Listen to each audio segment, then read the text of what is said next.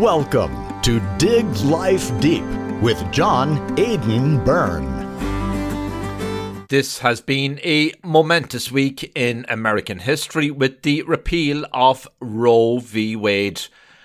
I know I will have people who disagree. Honestly, that's fine. I'll take it on the chin. I support and welcome the end of Roe v. Wade, which federalized the right to an abortion across the entire United States. Now with the end of Roe, we'll all be, men, women, and especially children and little babies in the womb, as well as humanity. We'll all be better as a society for this, and it's better for our democracy, and there's much more. Now we will be back to state rights and what comes out of Congress. This abortion debate is complex and involved. Next week, I'm going to have an episode on America's abortion debate and on other issues, some related, with my guest, Dr. Warren Farrell, selected by the Financial Times as one of the world's top 100 thought leaders. His books are published in over 50 countries and in 19 languages. They include the New York Times bestseller, Why Men Are Why They Are, plus the international bestseller, The Myth of Male Power. His most recent book is The Boy Crisis, co-authored with John Gray. Dr. Farrell has a unique and important take on abortion and other issues. And on abortion, his take may be something that has been overlooked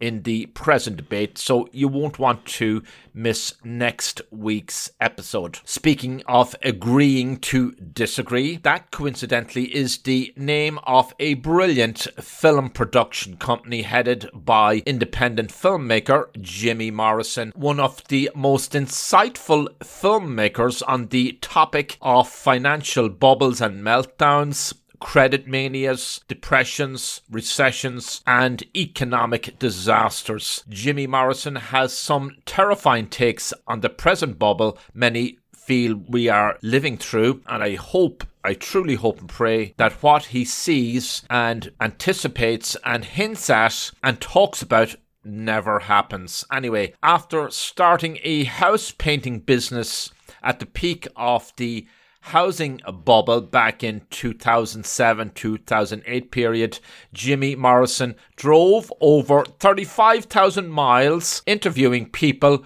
who predicted the crash, resulting in 2 documentaries. The first film looks at the causes of the housing bubble, which we know struck America with a vengeance, and the other crisis ranging from the Great Depression to the dot-com bubble. Jimmy Morrison's second film documentary starts with the bailouts in 2008 and brings us to the bigger bubble. His latest documentary, it looks at our present economic situation today. It's pretty dismal. Well, to be more precise, Jimmy Morrison's company is called Let Us Disagree Productions. You got it right. Let Us Disagree Productions. And Jimmy Morrison is my guest coming up. What are people saying to you? You've spoken to a lot of experts. What's their feeling about what's going on now, that we're going into a very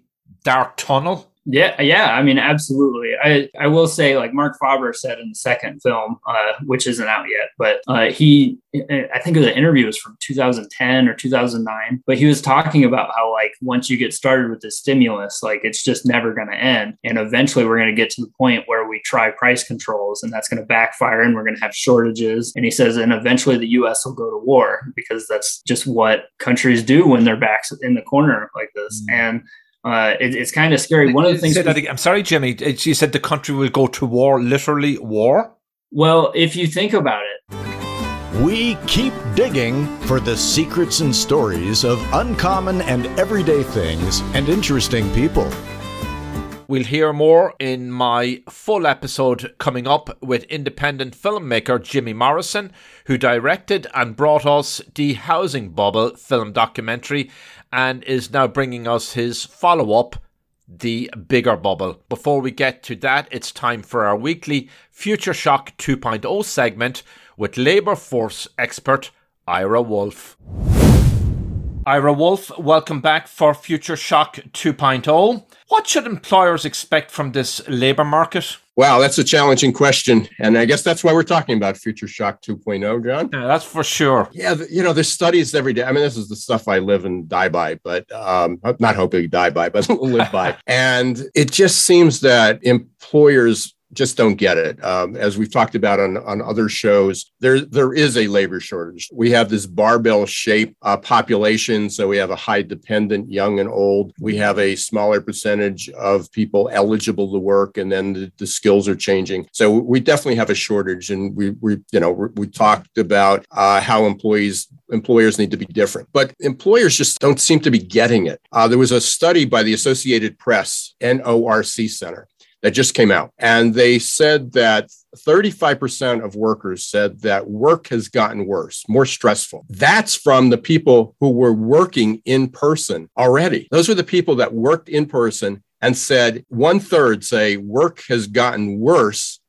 since people have been coming back to work or companies have been allowing that hybrid or so forth. 41% said they were more stressed. And when it came to returning to the office, people who finally said, hey, we can't wait to go back to work. We can't wait to go back to that commute and see people and go back to the way it was.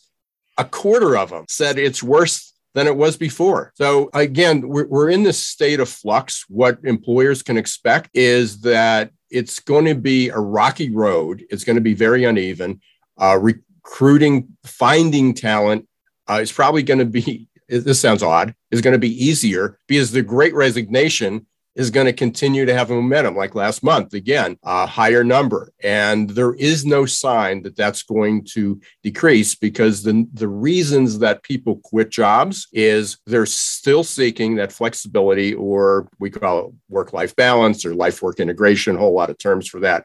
Companies still haven't figured out what that means. Just saying people can come to work 2 days a week or 3 days a week isn't enough. But the number one reason consistently across the board why people leave jobs is a lack of recognition. And when you think about it, how many companies have trained their managers on giving recognition? Maybe they give them they send an email out, or they have a half-day session and it's once and done. And this is what we need to do differently. Where they buy new HR tech and it's automated recognition. It's not good enough. When people want connection, when they want to belong, they're looking for support and they're lost, companies just need to do a better job. So what can companies expect? It's going to be a rocky road because not only is there a shortage of people, but we're still trying to figure out how to manage a remote, hybrid, in-person workforce when they're all happening all at the same time.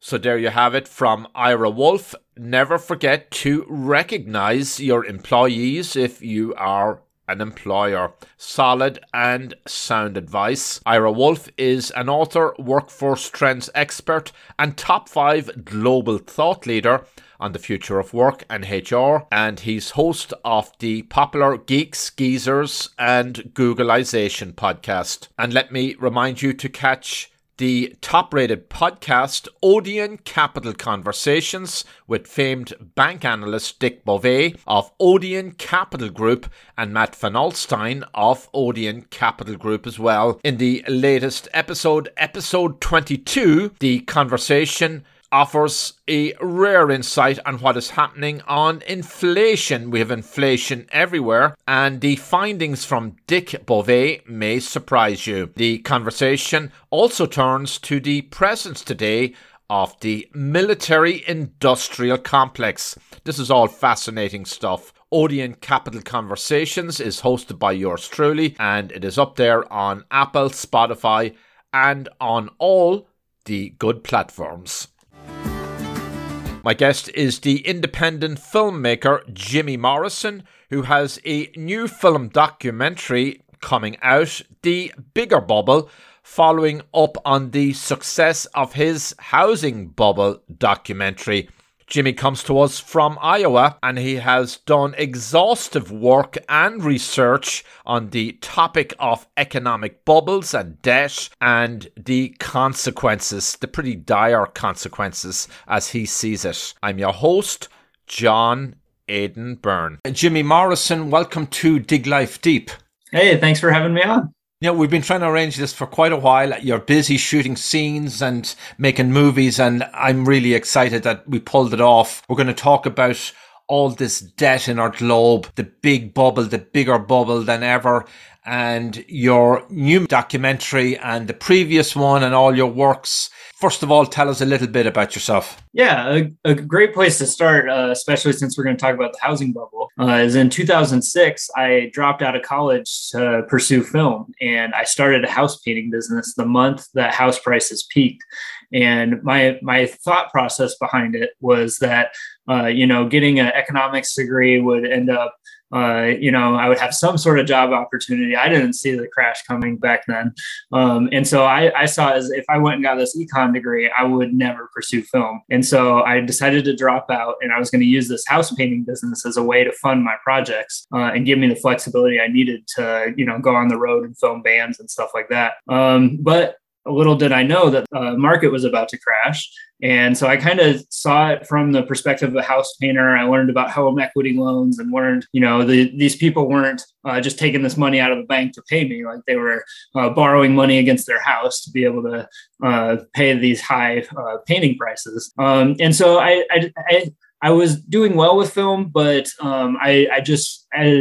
as the crash unfolded, everybody was curious. I wanted to learn more about economics. And so as this was all going on, I looked for an audiobook just on economics that I could listen to while I was painting. And I stumbled across Economics in One Lesson by Henry Hazlitt. He had written it in the 40s, but it really described a lot of what we were experiencing. And so that gave me the idea, okay, if he could see some of this stuff coming, there must be other economists and other financial people that I could track down. And so that ended up leading to me driving like over 35,000 miles, interviewing legendary investors like Jim Rogers and Doug Casey, David Stockman, who is Ronald Reagan's budget director, Ron Paul, of course, Peter Schiff. It really goes on and on. Jim Grant.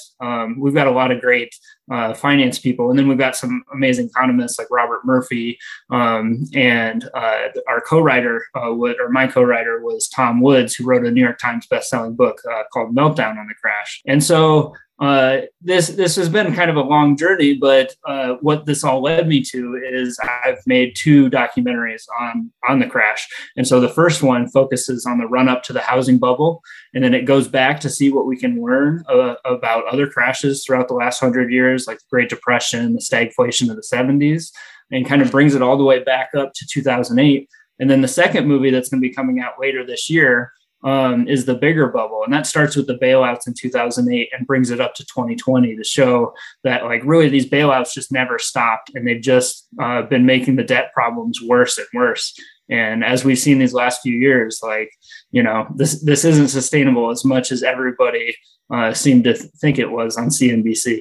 Yeah, let's just look at that. And people like you and other analysts say it's not sustainable. On the other hand, we've gotten this far and the economy ticks over. We seem to service our debt, but it'll end in tears by your reckoning and others.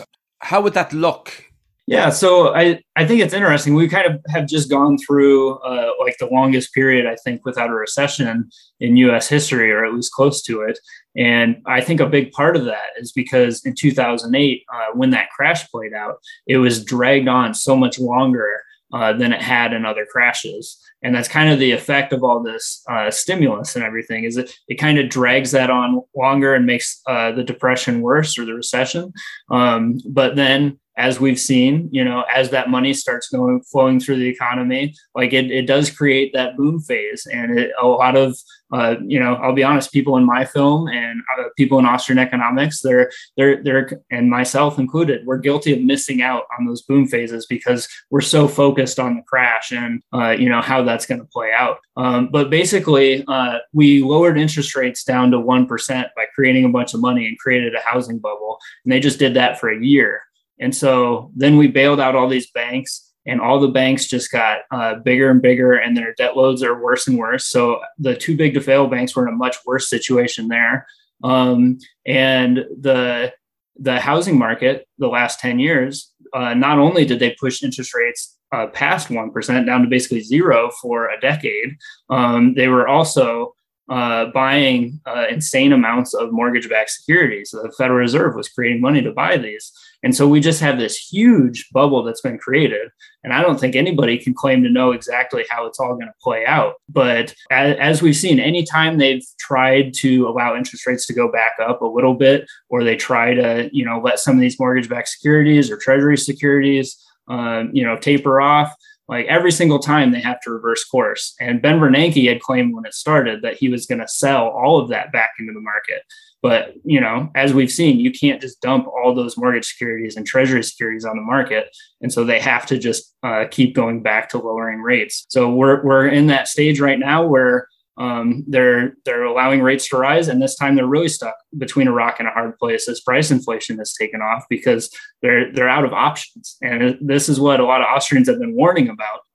But I do think there is an important distinction that a lot of people say, oh, the Austrians are just crying inflation all the time, but really it's about how lowering interest rates to zero for a decade and bailing out banks constantly restructures the economy. And so it's not just the price inflation you have to worry about. The roaring 20s are pretty stable prices, but all these distortions underlying the economy were created. And so it eventually it has to play out. And, with the housing crash last time, we saw it nationwide go down 30%. In a lot of markets, it went down 50%. And that was without this decade of insane stimulus. And then everything we've seen with all the COVID stimulus, which is just even, more insane beyond that. So each time it just kind of gets ratcheted up and they have bigger bailouts and, it just keeps getting worse and worse. I mean, the numbers are astonishing. We have our national debt of over 30 trillion, federal reserve debt of almost 9 trillion. As you said, they propped up the housing market directly or indirectly and buying up these mortgage-backed securities against a backdrop of rising global debt, much higher in real terms than it was in 2008. Naturally enough, we've had this surging inflation in America, and now they're trying to tame that and cool it off with rising interest rates. It seems like a recipe for disaster.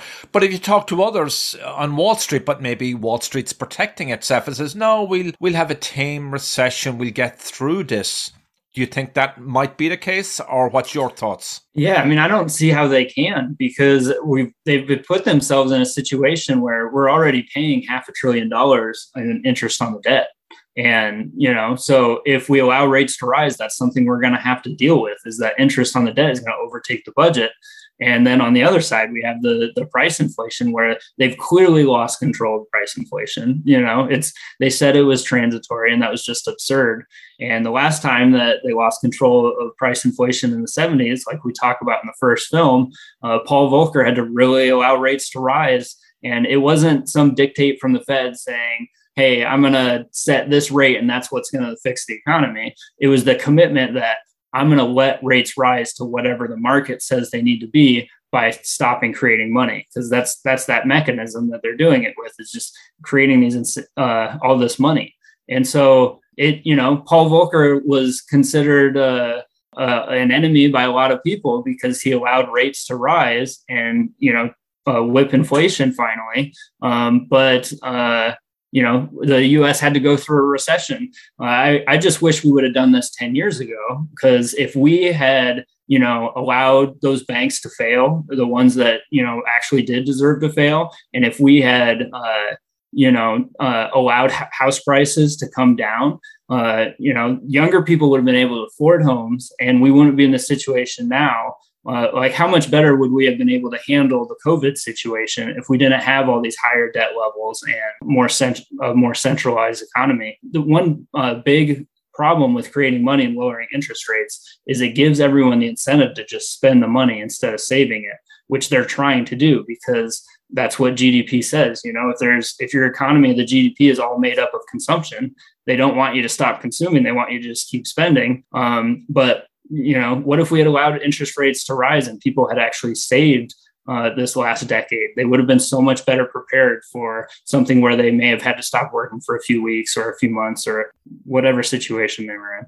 That point comes across in one of your documentaries that higher interest rates encourages saving. And we know historically Americans aren't great savers, at least in the recent decades. There might have been some uptick during the COVID pandemic because nobody could leave their home. They were shut down. Now, there'll be some pushback to your thesis here and what you're saying, because most recently with inflation, we're noticing that the Congressional Budget Office is saying that tax receipts have been going up. Of course, the question is, will the tax receipts rise enough to help offset this rising debt that we have to pay off?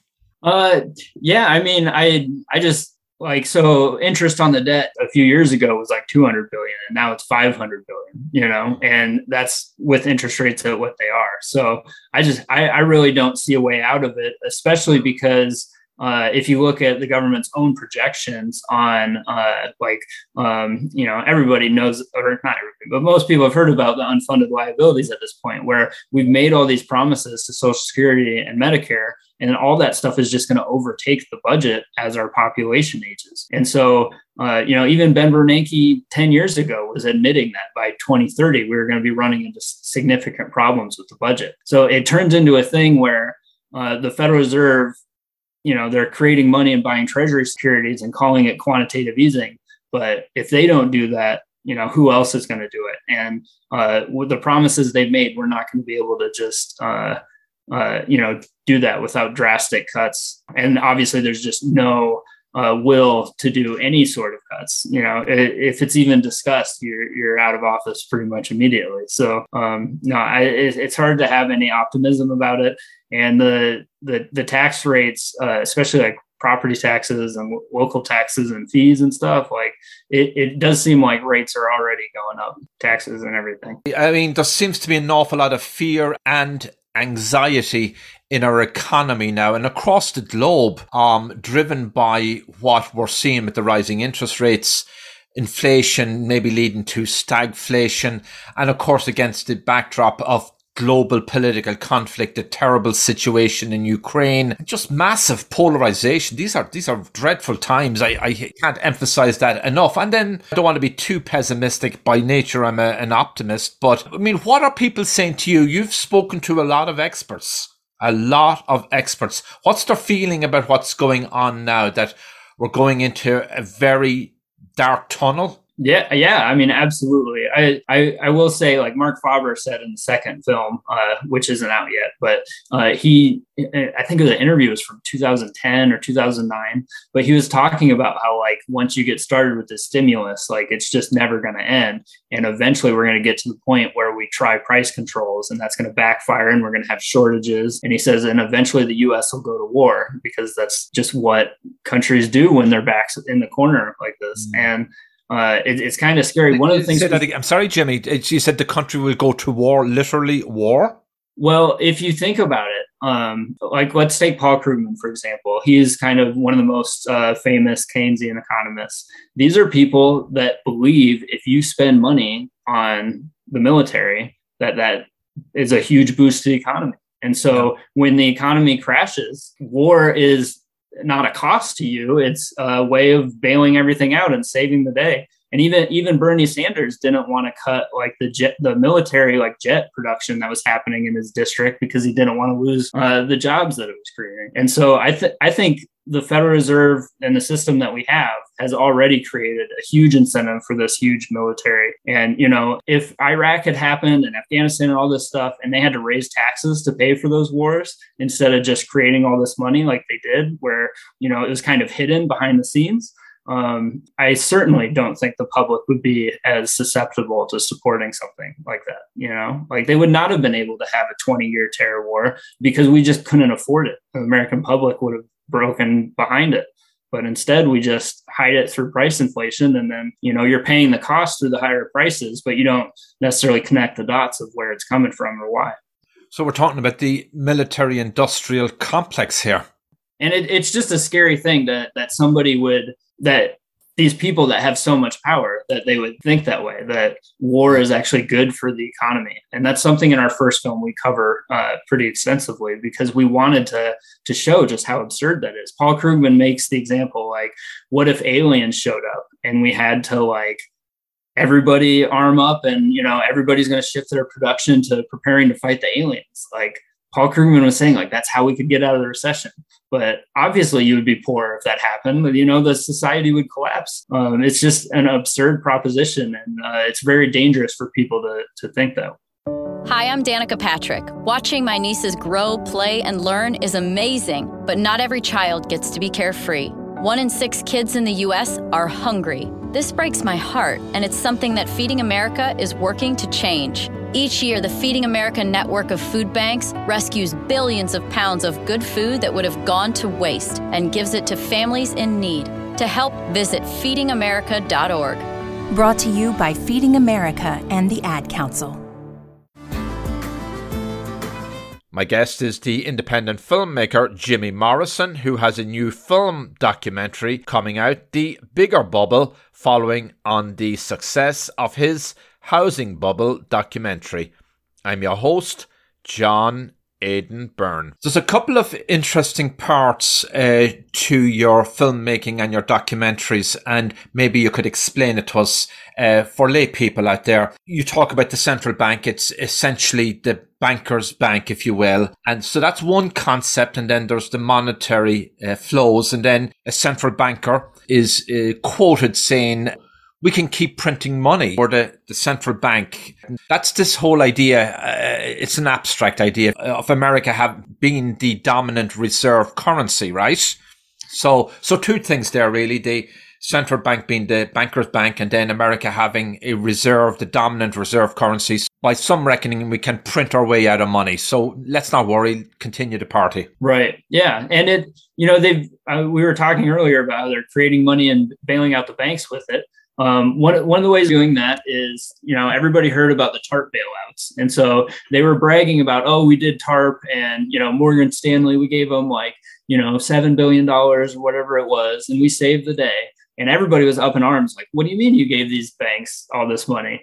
But behind the scenes, as we found out later, the Federal Reserve was giving secret loans, and Morgan Stanley had gotten over $100 billion.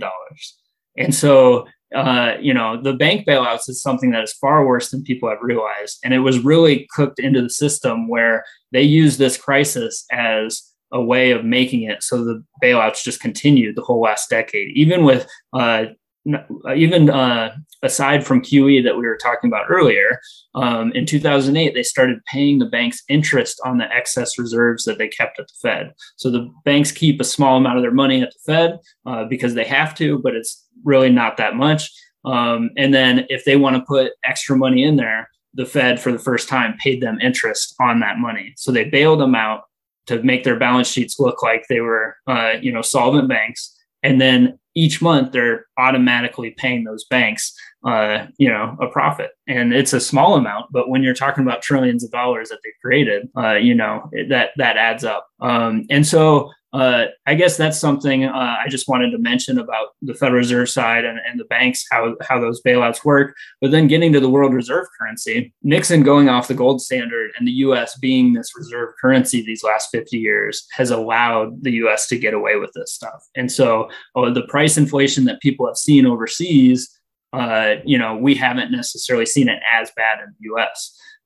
But that's something that a lot of people think it would never come, or a lot of people said it would never come to the point where we would be talking about the U.S. losing world reserve currency status. But even the Federal Reserve is saying that, they're not saying they're going to lose it, but they're saying we need to look at the fact that the world is shifting away from the dollar, Yeah. And the big scare for me is that they're going to shift this into central bank digital currencies where every transaction and everything is tracked. And, if they get rid of cash, people that want to go buy some pot in a state where they can't legally do so, which is fewer and fewer states these days. But if you don't have cash and you have to use a transaction that the federal government can see, it's going to be much harder for people like the black market, and as far as like tax evasion and stuff. Not that I'm promoting tax evasion, but like, you know what I mean? Like, especially after what we've seen these last few years, the last thing we need to do is have the federal government knowing exactly what we're spending all our money on. You know, that's not an irrational fear. I've spoken to a businessman, several, and they have confided in me that they would hate cash to disappear. I didn't press them on it, but I made various assumptions. Yeah, right. So we had the crash in 2008. Was that triggered, as we're told, the conventional wisdom and knowledge is the subprime disaster? Was that it? It was definitely a big part of it. But what we saw was it wasn't just subprime borrowers that were defaulting. You know, it was people that were rich that got bigger houses than they could afford as well. You know, the lower interest rate had affected everyone. The way that this cycle played out differently than other ones, in that there were a lot of things like Fannie Mae and Freddie Mac that were shifting things into that subprime and into the lower income market. One of the things was the Community Reinvestment Act that people talk about, where banks were like, if a bank wanted to do a merger, they have to get approved by the government, or if they want to do a sale or whatever. And so if you aren't lending to the people the federal government wants you to, then you're not going to get that approved. And so they did a lot of things with like minorities of trying to force people with bad credit to get loans, which doesn't actually help them, because if they can't afford it, then they end up losing the house and they're worse off. But I actually found in the numbers that was not a big portion of what the crash was.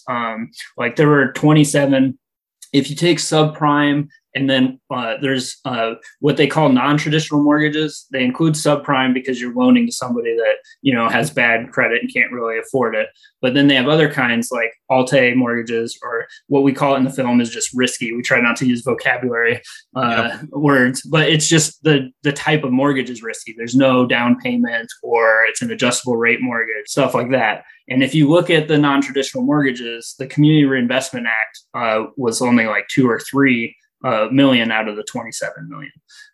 But the Fannie Mae and Freddie Mac stuff, that was a big part of it, because in the 90s, the federal government told Fannie and Freddie they had to make a higher and higher percentage of their loans that they guaranteed to lower income people. And that's something that it was actually the law. They had to. And so it was actually Fannie Mae that came up with mortgage-backed securities, and then the banks copied it. And so what we saw is 1997 and on is kind of when the early start of house prices appreciating, kind of coinciding with the dot-com bubble, and the late 90s when those Fannie Mae requirements were increased. And then when they lowered interest rates down to 1%, that's when the banks got in and started going crazy with it as well. And so, it's not that the banks were innocent. I'm not saying that. But they also, in a sense, were kind of tricked into this by the Fed, you know, creating all this money and lowering interest rates. You can fight it as much as you want, but if you're creating trillions of dollars and injecting it into an industry, using like Fannie Mae and Freddie Mac to force the money into this industry, you're going to lose a lot of money if you miss out on that bubble. So it's not just that they were being greedy. It was just they were reacting to what the prices were telling them. It's a distortion in where the profits are. Isn't all of this the consequences of a credit-fueled economy? That's the model that applies in the West mostly, right? And should we be surprised? Should we be shocked? No, I mean, I that's a good point. And like we were saying earlier, like all the problems that we were talking about with credit and everything, like they're worse now than they were in 2008. In 2008, they were worse than in 2000 when the dot-com crash started. Like it's so weird for trying to teach economics to a generation of people that their entire lives have been one bubble after another. You know, I mean, I turned 18 in 2005, and so that's kind of been my entire adult life, is just watching one crash after another, and it explains the rise and the calls for democratic socialism in the US. It's not something I support, but if people don't learn about why this stuff happened, they just see Main Street getting screwed time after time, and Wall Street and the banks, they make a bunch of money when times are good, and then when times are bad, they make a bunch of money too, because then they get all the bailouts. So I think a lot of the frustrations get misdirected, and that was a big problem with other documentaries on the subject. And so that's something I wanted to try to take a deeper dive into, instead of just having that surface look of it and saying, oh, banks were greedy, so that's why it happened. We try to go deep, but also making it generally accessible to the whole public. A middle school or a high school kid could watch our movie and be able to understand our main points. So I watched the first documentary before we went on the air, and you can give us all the details for those who want to watch it, view the next one. What are all those kind of details? What part does the ordinary American consumer play in all of this? Are they innocent of any guilt? Do they not have a decision on whether they take out a mortgage with a bank? Yeah, that's a really good question. And it kind of plays off what I was just saying with the banker. Like, if you go to buy a house and the interest you're going to pay over the next 30 years is X amount, and then suddenly it's half that amount, you're going to make different decisions. So yes, people are going out getting bigger mortgages than they can afford, but it's also because that's what the data is telling them, So yeah, sure. There's plenty of greedy people.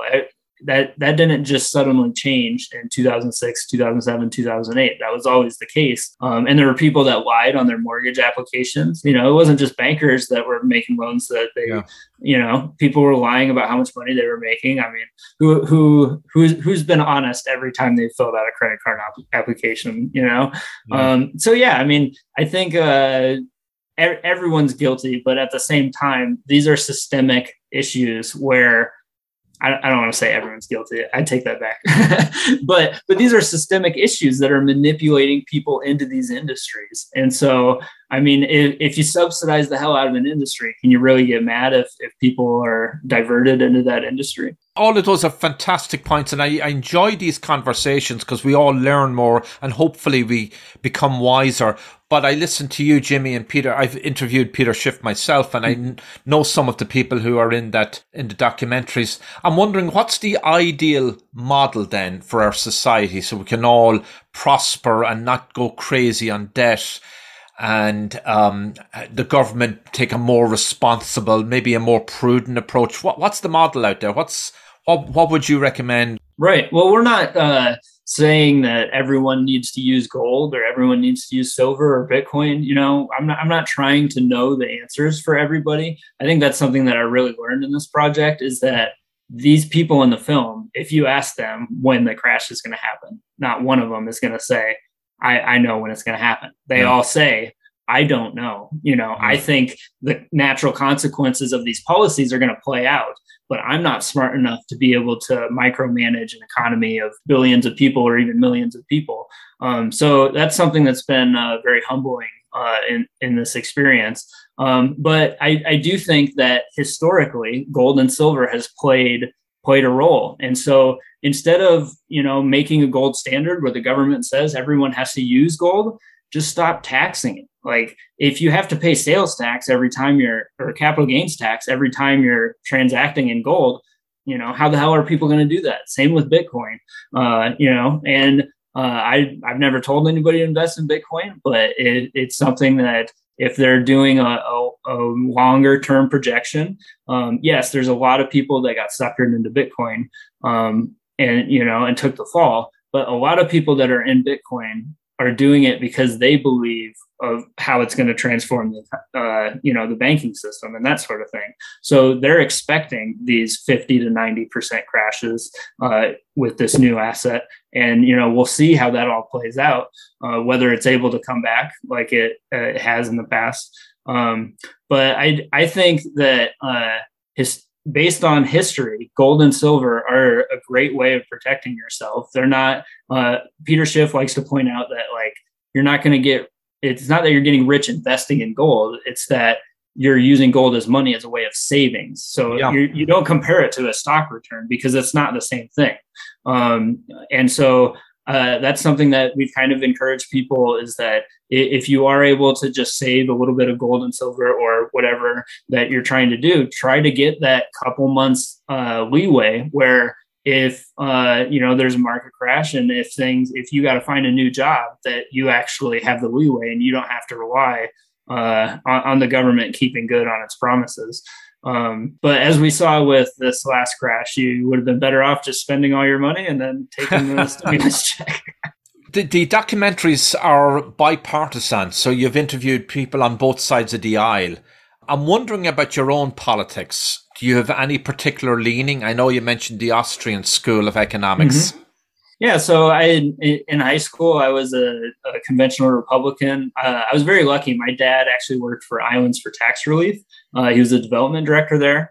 So in high school, I was a janitor out there. And so as a lazy high schooler, instead of doing my job, I would take books off the shelf and go through people's offices and start reading all this stuff. So I learned about Social Security and the unfunded liabilities and how they'd already spent down the trust fund, all that stuff. So I was a traditional Republican. I believed in free market, I guess, but I also didn't see the hypocrisy in a lot of my policy proposals. Unfortunately, I supported the Iraq War. But in 2008, I started Iowa Patients for Medical Marijuana. And my experiences with that as a lobbyist, we got a grant from the Marijuana Policy Project. And my experiences with that really radicalized me, because it was something where the Iowa Board of Pharmacy looked at thousands and thousands of pages of studies and testimony, and people all over the state testified. And this bipartisan board unanimously recommended it, but the governor didn't support it. And so it all came down to anything with politics is really just a few people in a room forcing everybody else what to do. And so I was hearing from people, going to jail, and there was nothing I could do. And so that experience really radicalized me. That, along with I got mugged, and then a week later, a cop searched me, and my experience with the cop was almost the exact same as the mugger. And then another interaction I had, a cop actually put a gun to my brother's head, and then another cop put a gun to my head, and they searched me. And wow. Stuff like that. That's wild stuff. Yeah, it's stuff like that will radicalize you against the state. So I became much more libertarian. I was the Iowa state director for Gary Johnson's 2012 presidential campaign. Mm-hmm. He was former governor of New Mexico, for those that don't know. And so that was an amazing experience. But like I said about lobbying and, seeing the presidential election process, like I just had no taste for politics anymore. Like all the props to the people that are willing to donate their time. Good for you guys. I'm going to live my life. I've got other things to do because I've spent too much time just begging these people only for them to just rule over everyone anyway. And using medical marijuana as an example, Iowa is still not up with the times. So I want to get clear about this. You are pushing for the legalization of medical marijuana? Yeah, just medical. Not recreational. I support recreational, but in a state like Iowa, you can't even get a real medical bill passed. So, because I'm going to come in there, I am not a supporter of legalizing marijuana. That's worthy of another episode. If you want to come back, we'll discuss that, Jimmy. I'll agree to disagree. I just see too many negatives and sides to this. But I wanted to also come back to the housing bubble and the focus of your documentaries. They're well worth watching. They're very well made, very tightly put together. And as you said, people with no economic grounding will get it, with the way you illustrate it. Housing itself, if you're able to get in into the market, it's a great hedge long term against inflation. And so is land. So somebody that bought their house 20, 30 years ago, my gosh, they're outpaced inflation. Isn't there that aspect to housing that we shouldn't overlook? Yeah, absolutely. And, a lot of people will point to the fact that in the last decade, supposedly not enough homes have been created to keep up with the demand. But I think the factor that, so the one thing people point to is you could have walked in a house at a super low rate, and then the value, it doesn't matter if the house loses value because the amount you're going to have to pay off in that mortgage is going to deflate over time, like the money's going to lose value. So who cares? And you're locked in at that early rate. And maybe that was the right call. The thing that scared me away from that is just the fact that for the first time in history, the last 10 years, the Federal Reserve has created all this money to buy mortgage securities. And so I was afraid to buy a house in a market like that because I don't know if they're going to dump it. I don't know if property taxes are going to be double in a couple of years. So I think that it's a very complicated issue. And that's why I wanted people to be able to watch the films and come to their own conclusions, because we're trying to give people the framework and the basic understanding of what the Fed's been doing and what a lot of these factors were. And then they can come to their own conclusions and they can have their own conversations. Whereas before, if anybody wanted to bring up this stuff, they'd have to try to bring up all the stuff we're talking about in the movie in a conversation. Whereas now you can sit down and watch this movie with a friend, and then you guys can talk about, hey, I disagreed with this, or, this part was good. It just completely changes the level of discussion. So that's been the best part about it for me, is hearing from people saying, I was able to watch this with my dad. And, we were able to talk about it after. That's why we made it, to give people the knowledge to make their own decisions. So the latest one is The Bigger Bubble. Yeah, that's right. And it's kind of confusing. There have been other names. People call it The Bubble. Really, it was a project that came together as I wanted to make one movie and then have it like a Lord of the Rings extended edition where there was a four episode thing. And I wasn't able to get it down to one movie. So I turned it into two movies where it's the first two episodes are in the first movie, the last two are in the other. And so we actually have an app coming out later this year where people will be able to, watch all four episodes through there. And then we're on Vimeo digitally. People can buy the movie on Blu-ray or DVD on our website, thebubblefilms.com. My website is letusdisagree.com. My production company is Let Us Disagree Productions. So people can get all that there. And then the app I'm really excited about because anybody will be able to just pick an episode. You don't have to watch just the first episode for free. You can pick whatever episode you want. So if you want to skip to the end and watch the last one, you can. But then, people have the opportunity to donate money to allow other people to watch episodes or to buy the rest of the series. So it's been a huge blessing, and I'm excited for people to be able to see it even more than we already have. We've had sales in over 70 countries in all 50 states, and we've had 25 screenings so far. But with COVID and everything that's happened the last few years, we've really been held back. So I'm looking forward to getting this out even more. We're going to be expanding to Walmart has Vudu, where you'll be able to buy it, and then the Google Store and the Apple Store as well. So we keep expanding and trying to find new ways of reaching people. And so there's, I believe, a premiere of this documentary soon. Yeah. I just got to finish it up. It's getting there. It's the after effects and aftershocks of these bubbles and these financial collapses that come to my mind. I can only speak to my own native Ireland. I've been in America many, many years, but we had a huge housing bubble there, and they just kept building houses everywhere in the middle of bogland even. It was just getting so absurd that eventually it just popped. So the country, Ireland, was sitting on a lot of vacant properties, some of them in the middle of nowhere, and they had a crisis on their hands. And then ultimately what happened is some of them, or a lot of them, just got knocked down because there was no consumer demand for them. And then also they invited in some big global investors known as vulture funds to come in to take over these properties. They were sold off at a discount, and now they're managing them. And apparently there's a lot of controversy at home in Ireland about that style of management, repairs, all kinds of things, that the idea that the renters are not kind of taken care of, as it were. And at the same time, there's a massive housing crisis still in Ireland. They're not building enough homes. The big point is that, when you have these shocks, the lawmakers come together and the banks come together and they come up with a new set of protocols, and it's usually another disaster in the making. Yeah, I think an interesting point with that is that they're building the wrong homes. The homes they're building are these giant mansions where if people realize that we're actually not as rich as we all think we were, and then they'd be building the homes for the people that actually need them, or smaller homes. But I'm also, when you mentioned earlier in the start of this interview about the miles you traveled, thousands of miles.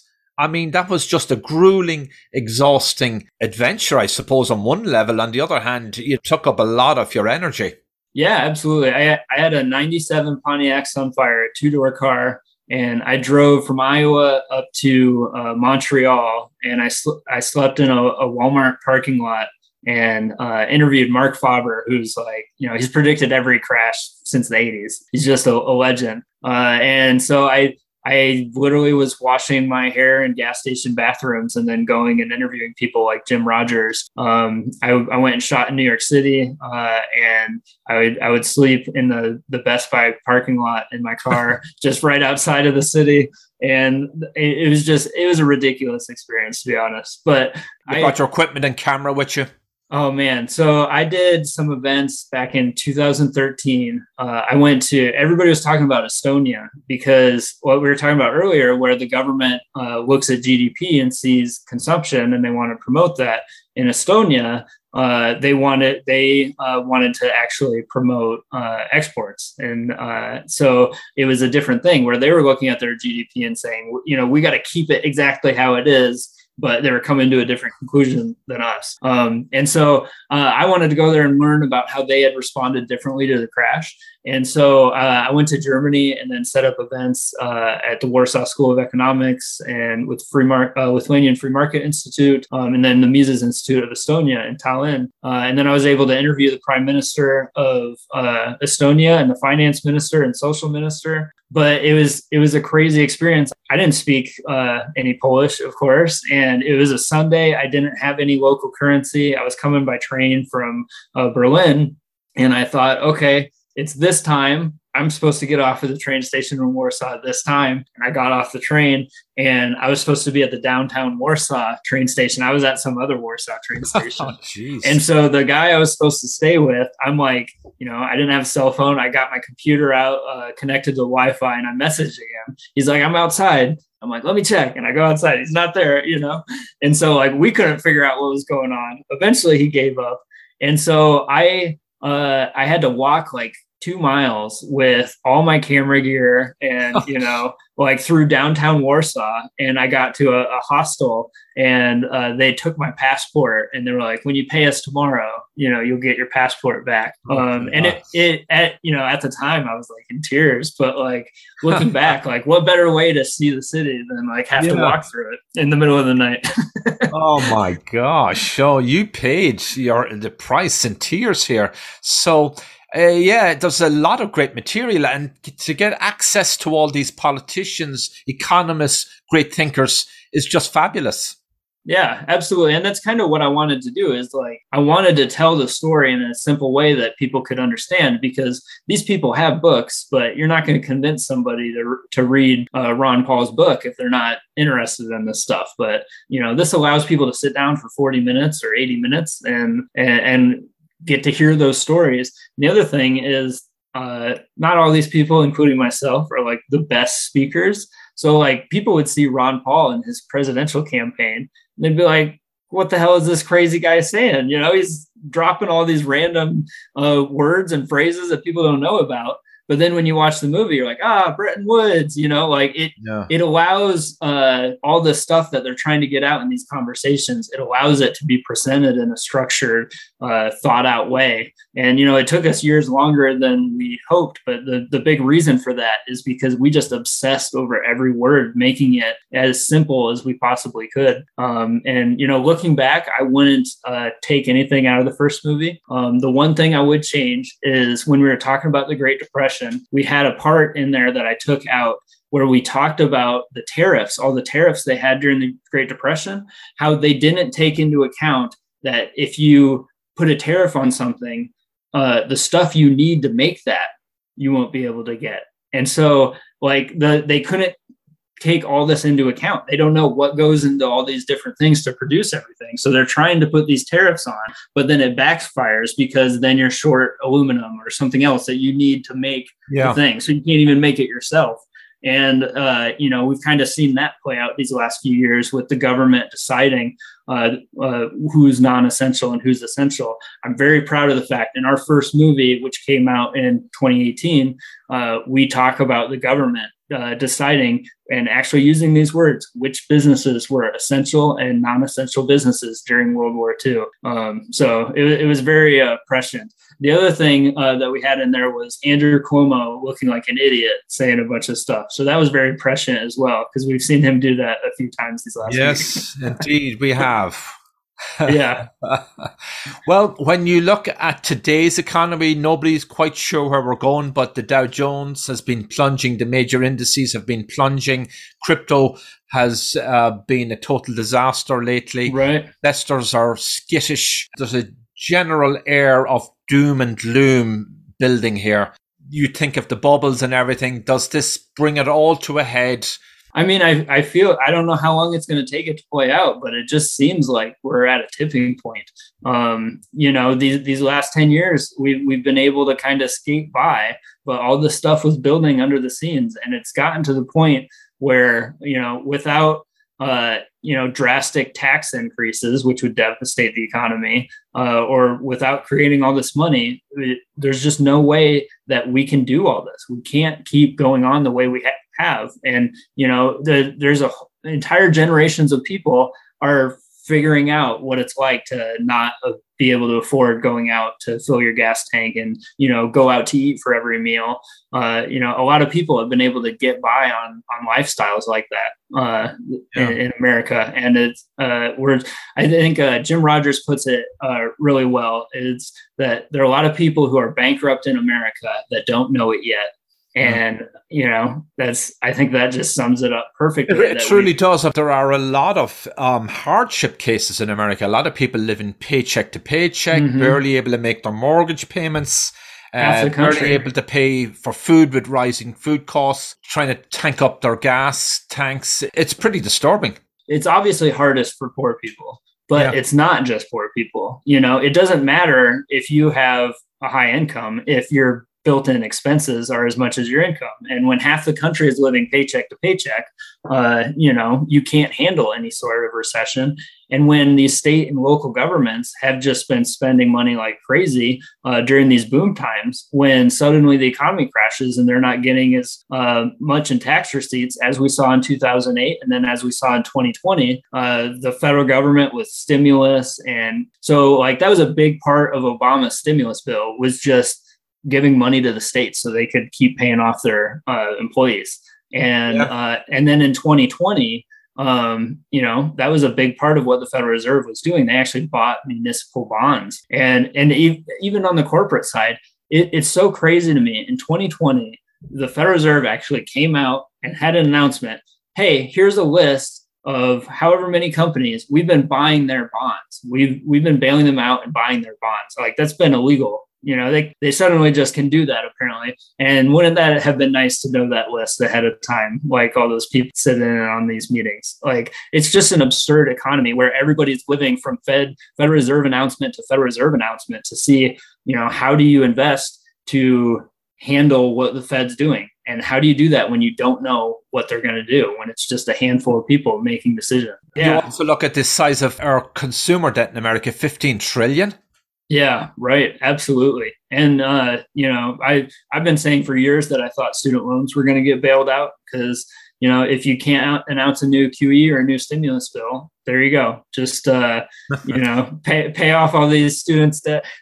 It's funny, what people don't realize is the government has already shifted most of the students' loans away from the private market. So like what we were talking about with Fannie Mae, we have Sallie Mae, where, the government owns most of the student loan debt. So when they say, we need to forgive student loans. They're not saying screw the people that aren't, that have these student loans that, all these students are having to pay into, screw the banks. They're not going to get that money. No, what they're saying is we need the government to allocate some money to paying off all this student loan debt that the government just happens to own. So it's kind of a ridiculous proposition. If they really wanted to just, shift money to those students, they could do it without bailing out the government. Good point. So in the short to medium term and longer term, what's the worst case scenarios we could see here? Could the US economy, the global economy, seize up? How would it look? God, I wish I knew the answer to that. I mean, in other words, mass unemployment, banks are going out of business, weird things, government can't meet its obligations, we lose our reserve currency in the US, global political tensions escalate. Yeah, I think worst case scenario is war, world war. And that's the, if they fight a war between, if they're going to try to stop China from becoming the next superpower with a war, that's the scariest proposition.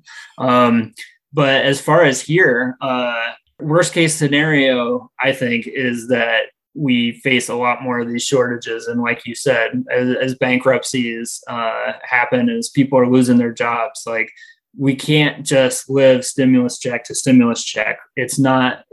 We can't just print money and pay people to stay home. And it's pretty insane to think what they actually tried to get away with doing in 2020. Like, these are things that people would have been laughed out of the room if they had suggested it in the past. Like the stimulus bills, it is kind of funny. Like the whole idea of sending out a stimulus check, like they did that in 2008. George Bush did it.